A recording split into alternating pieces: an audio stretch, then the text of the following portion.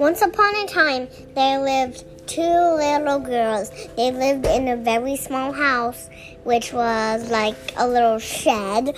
And then the prince came. And then he got his tools out, and he built a bigger house for them all to live happily. And that's not the end, because they go. Next day, the prince has a baby from his queen mother, and then they play with him, and then they play outside with balloons, and then they play with the soccer ball, and then they play with their water balls, and then I'm going to drink some water.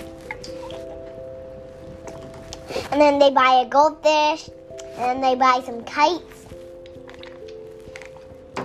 and then they buy some blueberry muffins. They buying everything, and then they buy